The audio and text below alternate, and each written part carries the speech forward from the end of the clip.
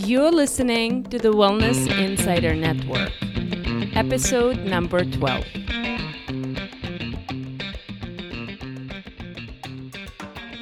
Welcome to the Wellness Insider Network podcast, a place where you discover how to create a balanced, vibrant, and stress-free life with the right food, herbs, and self-care techniques. I'm your host, Lana Camille. I'm a college professor, drug information pharmacist, and an herbalist. Thank you for joining me on this adventure. Let's get the show started.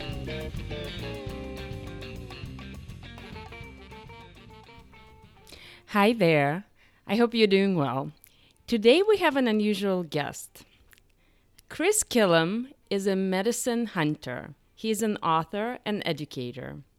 He has conducted medicinal plant research in over 45 different countries. He works with companies to develop and popularize traditional plant-based foods and medicinal products, things like kava, maca, rhodiola, tamanu oil, and many, many others. Chris's passion is to bridge the worlds. He does this by regularly sharing information about other cultures through presentations and media. He has appeared on over 1,500 radio programs and more than 500 television programs worldwide, including Fox News Health, The New York Times, ABC News Nightline, Newsweek, The Dr. Oz Show, Good Morning America, and many more. CNN calls him the Indiana Jones of natural medicine. As a TV correspondent and guest, he speaks about medicine hunting, traditional botanical medicines, nutraceuticals, psychoactive plants, environmental and cultural preservation, and other related topics to a broad and diverse variety of audiences. Chris is an avid body surfer and adventure traveler. He lives and works in Massachusetts with his wife. Together, they travel the globe on medicine hunter expeditions and work to promote plant medicine, environmental protection, and cultural preservation. Chris, hello. Welcome to the show. Thank you, Lana. It's very exciting to have you here. I am interested in learning and sharing a little bit with our audience about your path, how you became interested in medicine hunting. How did you end up on this very, very unconventional path? Well, I would love to be able to tell you that it was a very, very well thought out plan, that I knew where I was going and that I carefully, set about to do this work, but none of that's true. As a teenager, I became interested in herbs for no apparent reason that I can think of, honestly, Lana. It was just kind of like the idea hit me, and I started investigating the apothecaries in Boston, Chinatown, and I had no idea what I was looking at. I knew of ginseng, and that was it. I started doing this around 1970, and over time I became, somewhat knowledgeable. I got what books were out at that time. There weren't lots of books.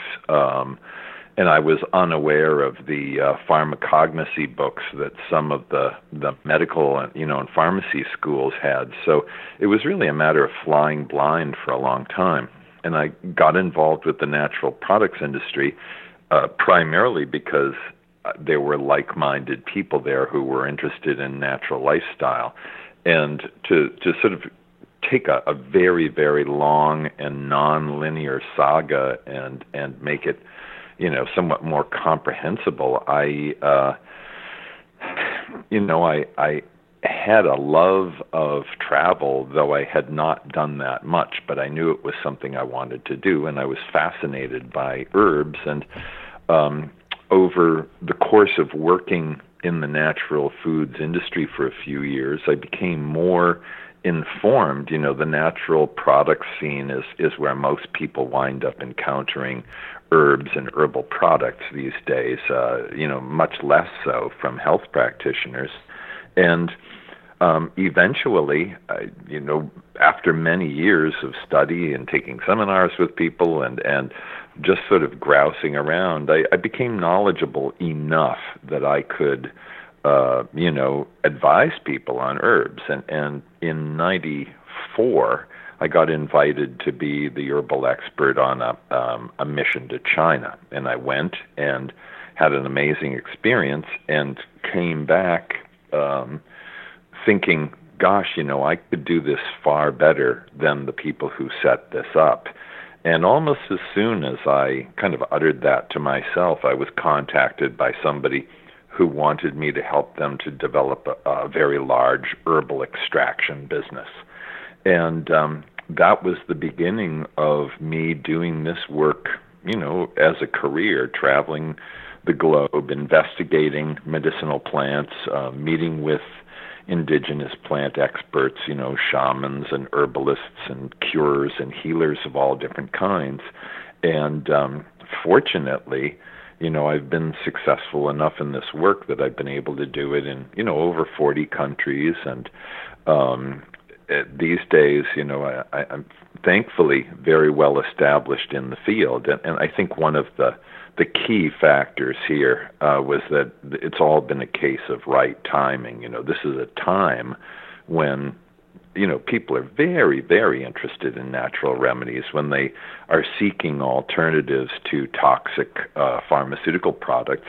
I think to the greatest extent, Lana, what has happened with me has been a case of very good timing. The 60s sort of initiated kind of a back to nature movement, and the natural product scene has grown tremendously. And I was just fortunate to develop this interest in herbs and in things natural right as this whole big cultural trend was occurring. So it's been very, if I'd been interested like this 40 or 50 years prior, I probably would be, in some other, earning a living some other way, but it just happened that I really caught the timing of this whole trend very, very well.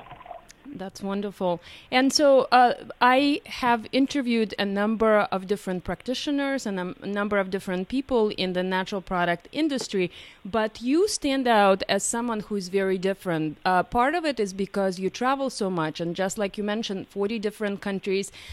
Did it start with China, or were there are other expeditions or other adventures prior to that?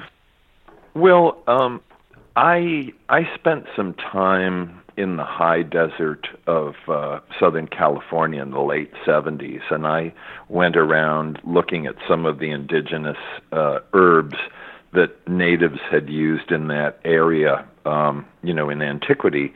And I also, in the early 80s, made a trip to India where, among other things, I investigated some natural remedies. But doing this, as a career was something that didn't come until later. It came in the early 90s. Okay. All right. Out of all the travels that you can think of, what have been some of your most favorite places to explore as far as plants go? Well, for sure, the place that I've been to the most has been the Peruvian Amazon. I've done work in the Brazilian Amazon and in Ecuador and a little bit in Venezuela and Guyana. The Amazon, of course, looms large in terms of being a very biodiverse area, even though, of course, it's being destroyed faster than we can blink our eyes. But it's really home to not only a long and enduring tradition of indigenous, native plant medicine through the shamans who practice there, but also just a remarkably biodiverse place. So I'd say, the Amazon, certainly. I spent about 10 years working with people in Vanuatu, South Pacific, relative to kava and to a healing skin oil called tamanu, which is a calophyllum nut. And, I've enjoyed, I like the tropical places, Lana. I mean, I've done a project in Siberia before. I've done some mountain projects, and I like those, but I really enjoy the tropics. So basically between 20 degrees and 20 degrees around the globe, those are the places I really enjoy spending the time, and especially now that it's winter, you know. Yes, yes, it's definitely a benefit. You mentioned a couple of minutes ago before we started that you're heading out in a few days, so it's definitely very good timing in terms of frigid temperatures of the Northeast and heading to the Amazon, where you will be able to warm up a little bit. Oh yeah. And you know, one of the things that I really love is going back to places.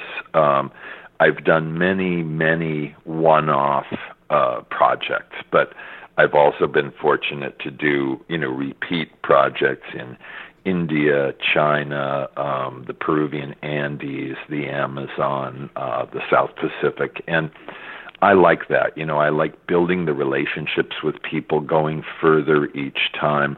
You know, part of it is earning people's trust and being, you know, having people share knowledge and information, because, you know, so many native people and people who live in areas that have medicinal plants of value have been very badly burned by pharmaceutical companies who rip them off, by people who promise them, you know, participation in, you know, benefit sharing if a product does well, and often these people are left with nothing. And my approach is completely different from that, but I sometimes follow years or decades of people being, you know, taken terrible advantage of. So sometimes it takes a little while for people to go, wow, you know, this guy's really on the level and he does what he says and he's not out to rip us off.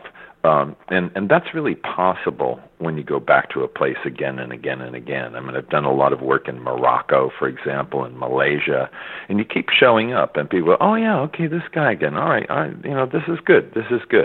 So it's been wonderful to have deeper relations and repeat visits in places where there are, you know, is a good tradition and good biodiversity.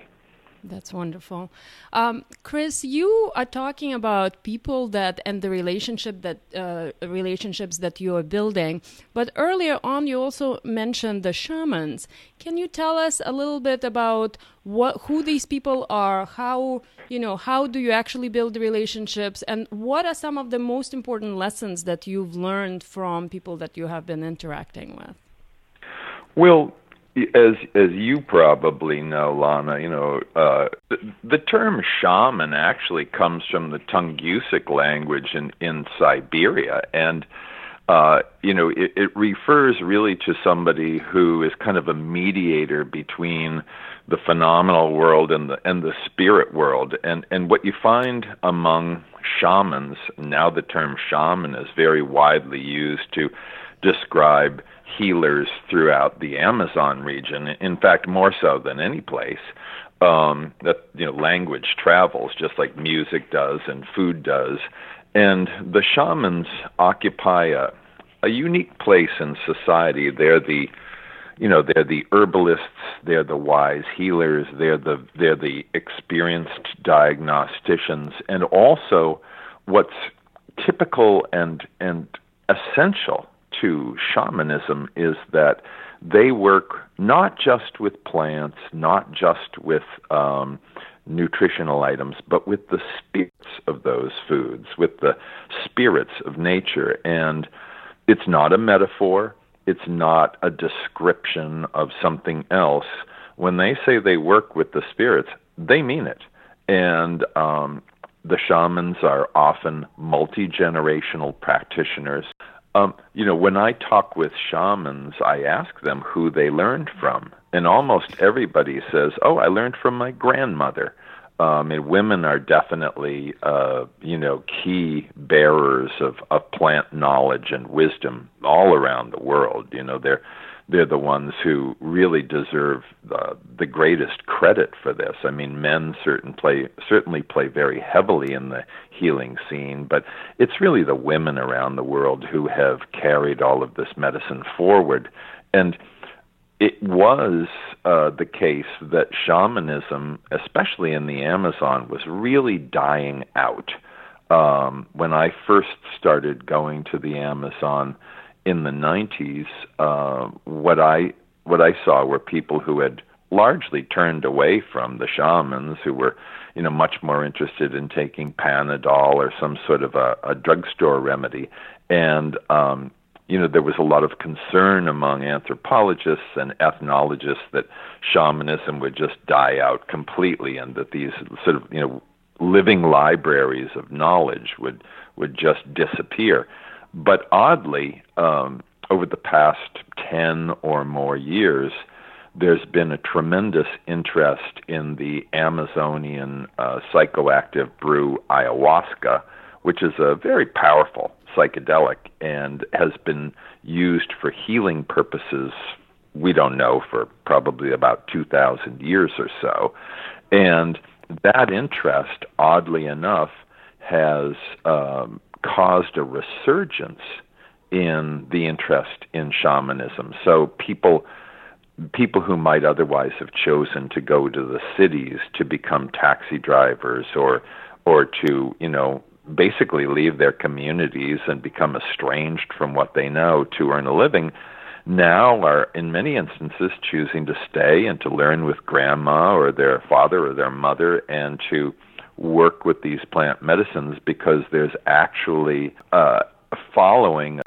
We see this tremendous resurgence in interest in shamanism, and not just an interest in ayahuasca, but also in other plants that the shamans use to heal. So it's kind of an intriguing thing that has happened, and frankly, somewhat unexpected.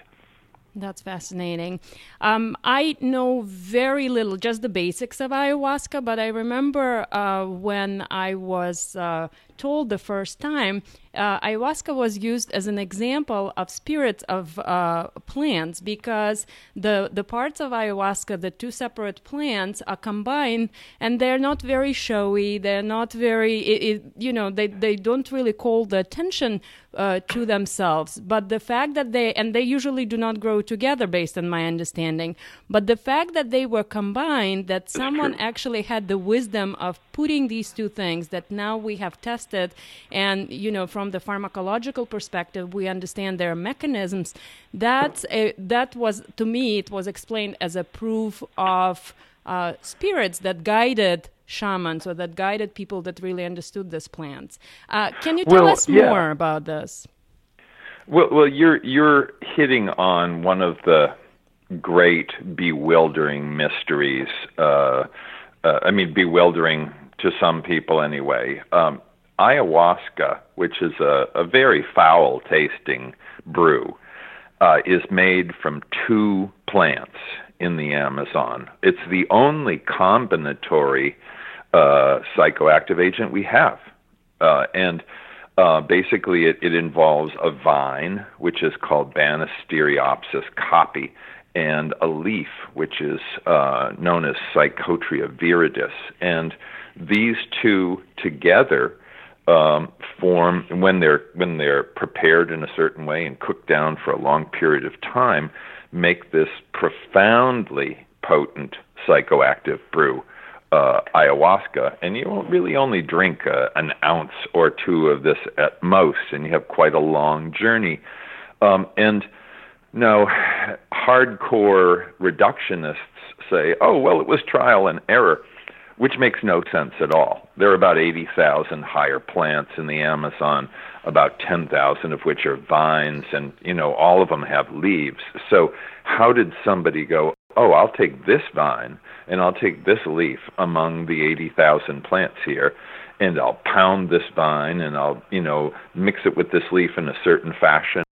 So you take this vine and you pound it and you add a leaf to it and you layer these in a big pot, and you cook it all down with a huge amount of water, and then you drink the remaining sludge, basically. The trial and error idea completely falls apart. It's something like 6 billion to 1 that somebody would just come upon that. And what the shamans all say, and what the healers all say is, no, the plants told us. And this is hard for us because we think it's a metaphor, we think it's a superstition, we think it's an idea that means something else. And for them, it's not. For them, it's not at all. It's no, the plants told us. And when sometimes a shaman will say, well, I mean, don't the plants tell you? Incredulous that there could be entire groups of people who are not getting direct communication from plants. So this remains one of the big mysteries in ethnobotany. And, I started out listening to the shamans and thinking and coming up with the idea that what they were saying was a metaphor for something else, but then I came to realize no, it's not. When they say they're being guided by the spirits of the plants, or they're receiving communication from the spirits of the plants, or they're getting some of their knowledge from those spirits, they mean it. That's their practical reality. That is absolutely fascinating. So let me kind of build on this question. So what are some of the plants that have been teaching you throughout the last 30 years or 40 years? And what have been some of your best teachers, some of the plants that you have learned the most from? Well, I would say, it's funny. Another question that I ask people, and I'm getting to the answer to your question. Sure. I'll ask people, are you working for the plants or are the plants working for you? And pretty much everybody I've ever asked that to, out of hundreds of people, says, oh, that's a good question. I have this strong sense of being summoned by these plants, a sudden interest in maca out of nowhere that has led to a 20-year engagement with the plant, and the same with kava, and, feeling compelled to go to Siberia to study the adaptogenic plant Rhodiola rosea, which may be the best thing for stress that we have. My sense, and the sense of many people who work in this field, is that the plants call to us. And, they don't pick up the phone and say, hey, Chris, come on down to the Amazon. But somehow there's this pull. And so I've certainly been called or drawn to ayahuasca and to maca, which is a nutritional and energizing root from the Andes, and kava, which is a profound, relaxing plant from the South Pacific, and many of the so-called adaptogens, those plants that help with physical and mental stress, like Panax ginseng, which I think most people know, and Schizandra berry, and rhodiola. It seems as though one after another, these plants call, or somehow I kind of get roped into being particularly interested in certain plants. And then I help to, kind of usher them along in terms of public awareness and letting people know, if you've got skin problems, like, for example, people suffer horribly from psoriasis. And yet we know from one very curious study of chaga, this fungus that grows on birch and other trees, that every single person in this one particular published medical study on psoriasis, every participant had psoriasis. Every person took chaga. Every person's psoriasis went away. This completely defies everything we know about the disease. It defies what we understand in medicine, and yet this happened. And these exciting, profound plants and fungi seem to kind of reach out. And, I wind up being intrigued. Colleagues of mine wind up being intrigued. These things sort of pull us in, and then the next thing we know, we're advocating for them and popularizing them. So building on what you said about popularizing these different plants, another element of your work includes the ethical trade and also the components of sustainability and preservation, cultural preservation, and also plant preservation. Can you talk a little bit more about those? Well, yes. I mean, there are, it's funny. There are different models that people live by. I mean, there are some people who use the expression, oh, it's not personal, it's business, and that is an excuse for bad behavior, for treating people poorly, for making ethical and moral shortcuts. And there are others of us who say, hey, nobody wins unless everybody wins. And in that situation, when I look at a medicinal plant, when I look at something that may be of benefit, I have a lot of questions. What's the supply of this plant?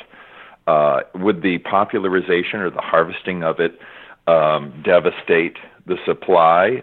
Can this be used? Can this be taken in a manner that won't damage the environment from which it comes? Does this need to be cultivated?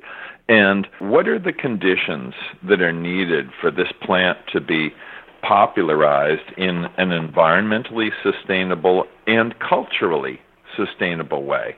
A lot of the history of plant discovery involves native people being exploited terribly and deriving no benefit from people like me who go to these natural environments and just basically find something and rip them off. And the model by which I work is the people need to have, as good a wage as possible within the situation. The conditions need to be good. I mean, the actual work conditions, as good as they can be in rough, natural places. And, we need to make sure that whatever plant or plants are being harvested or cultivated in a manner that supports instead of degrades a healthy environment. So these are key practices and principles. I had an incident one time. I was in Siberia. I was at the Central Siberian Botanical Garden, which is this amazing, amazing place in Novosibirsk, Siberia, and they very excitedly told me about a root they had that reduced an enlarged prostate. Mm-hmm. Now, this, of course, would be a heroic thing, because all we have is something that will, basically inhibit further enlargement of a prostate. So I was very excited about this. So this was a root that had excellent science. These scientists had really investigated this root, but the problem was it was rare and it took 15 years to mature. So I, listened to what the scientists had to say and took very careful notes and then just completely forgot about it because there was no point in trying to popularize something that, if I could be successful in that effort, would go extinct, which is exactly what would happen from the overharvesting of a root that takes 15 years to mature. So if something is not going to be sustainable, I just walk away from it. Okay. All right. That makes a lot of sense. And I think that we live in a world that is slowly, but especially the millennials as a generation, they are starting to embrace this concept of sustainability. And they're really, I firmly believe that the newer generation is so much better in that respect, that they really understand that it's how important it is to preserve what we have and the gifts that the Mother Nature is giving us. So I'm very grateful for that. Yeah, I think that's true. I taught for 14 years at the University of Massachusetts, and I taught a course there called the Shaman's Pharmacy. So all of my students were, 20, 21 or so, and I was really pleased that many of them were far, far further along in terms of their sophistication of knowledge of sustainability than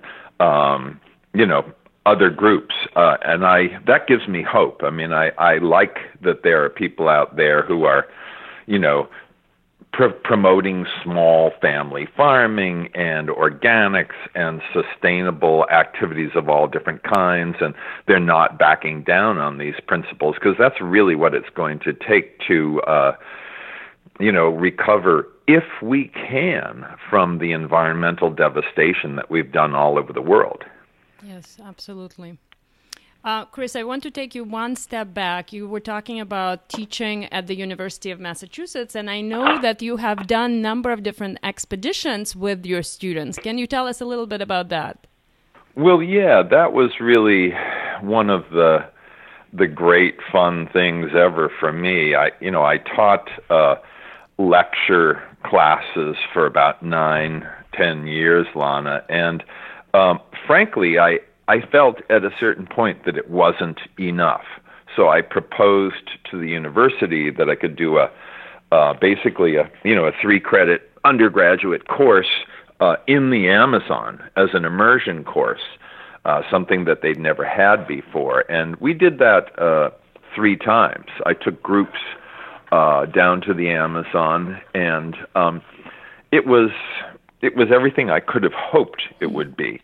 The students got, instead of just hearing about these places and hearing about the people and hearing about the plants, they got to experience it firsthand. And I only wish that there had been a course like that when I was a student at UMass Amherst, which I was in the 70s. But that was very exciting. I think that bringing people to the field is irreplaceable.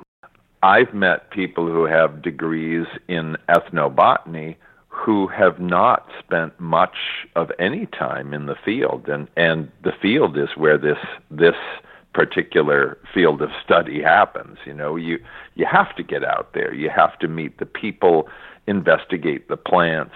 It's not enough to simply know the chemistry and imagine that somehow you understand the scene around these plants. So I feel that the shaman's pharmacy courses that we did in the Amazon gave students the best possible insight into what this is really about. That is fabulous. I also want to warn people that might be listening to this recording, to this podcast, this episode, that even though your life sounds incredibly adventurous and incredibly fascinating, you also have been in situations where, you had parasites and malaria and various other issues that happen as a result of this travel. So this is not something to be tried at home. Am I correct?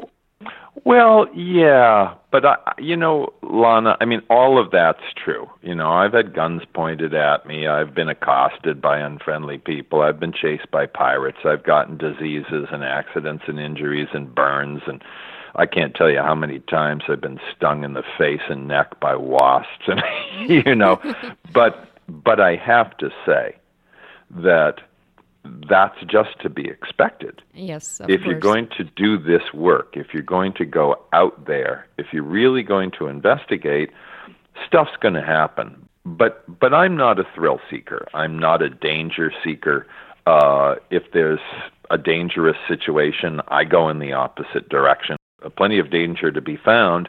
Much of it is transportation and disease, yes. Cars that break down, buses and trucks and boats and planes that break down, mosquitoes that carry deadly diseases. And, Lord knows I've been sick enough out there, but the advantages to being in nature with indigenous people, in exciting places, studying things that can be of benefit to humanity, all of those benefits are so much greater than the hazards that I just regard those as, parts of the job. Yes, definitely.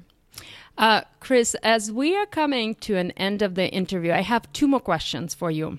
One of them is, are there certain things that you would like this audience to learn about what you do, or in general about plants that we haven't discussed thus far? And my second question is, how do people learn more about you and from you?